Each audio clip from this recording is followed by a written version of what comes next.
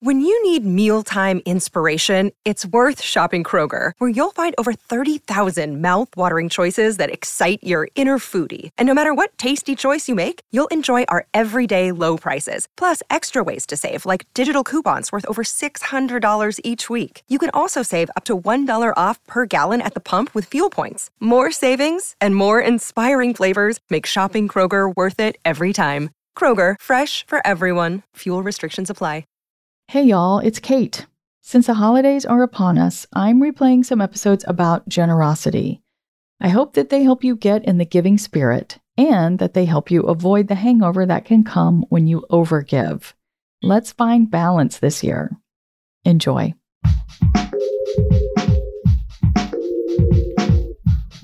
What if you could become a better person, not by working harder, but by allowing your inherent goodness to take the lead? And not because you're a bad person, but because there's something inside you that's ready for more. How to Be a Better Person gives you one tiny step a day you can take to be the person you want to be. My mission? To help you keep growing. Hello, and welcome to How to Be a Better Person. I'm Kate. I'm your host, and I'm the author of How to Be a Better Person, the book, which has 401 ways to make a difference in yourself and the world. This week on the podcast, I'm talking about giving, how to be generous with others, as well as how not to give so much that you feel depleted or unappreciated. Today's big idea is that while giving is often energizing, there are definitely times when it's draining or even upsetting. It can leave you feeling taken advantage of or unappreciated, and none of that feels good. In addition, sometimes your giving can make the person you're trying to give to feel bad. They can feel micromanaged or like you think they aren't capable. So today, let's figure out how to keep giving in the realm of feeling good. Yesterday's guest, Damon Brown, touched on this idea too, so be sure to check him out in episode 494 if you want more.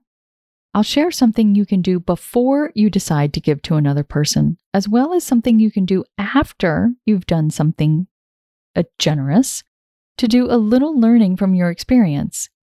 Let's say a friend asks if you can help them move, or a friend of a friend, or even a total stranger asks if they can pick your brain about something.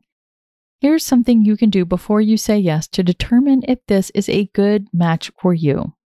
First, pause for just a minute and ask, why am I doing this? Here's what you don't want to hear. Something like, it's nice to be needed, or I want to be nice, or I think they could really learn something from me. These are reasons to give that are more about you and appeasing your ego, and not necessarily being generous in giving. You could say it's performative, and that doesn't feel good to you or to the person you're trying to help. What you do want to hear has two parts. A, I think I can help. And B, it's a good match for what I have to offer. Because there has to be more to it than you're just a warm body, you know? It also helps to take a moment after you've done the generous thing to just feel how you feel. If the giving was a good match for you, you will likely feel pretty darn good. You might have a zing of energy or a sense of happiness or gratitude at truly being able to have helped someone else. But if you feel anything negative, such as sad, spent, or resentful, could be a sign that it's time to pull back from giving quite so much, because you want to be able to give with a spirit of generosity. Another day is here, and you're ready for it. What to wear? Check. Breakfast, lunch, and dinner? Check. Planning for what's next and how to save for it? That's where Bank of America can help. For your financial to-dos, Bank of America has experts ready to help get you closer to your goals.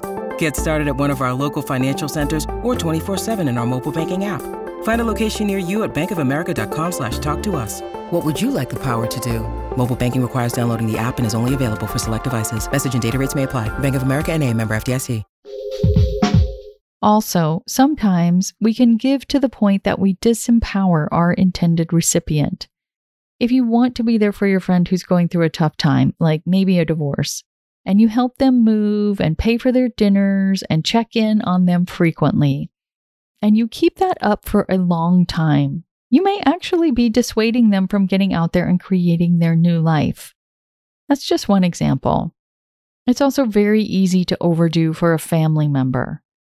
Of course, we're all truly in need of support from time to time, but honestly, those times are finite. If your giving continues indefinitely, it can veer into codependency. Keep in mind that it's perfectly okay to pitch in at a level that makes sense for you. There are no bonus points for giving till it hurts. If the PTA, for example, requires too much of a time commitment, could you maybe share your position or role with another person, or help them find somebody else who has the availability? If you only have a limited budget for donating, can you make it during a matching grant to make your dollars go further? Or if you can't make an event, can you share a post on Facebook asking for volunteers or encouraging other people to go? When you find ways to give back that feel good to you, you're going to find more ways to do it.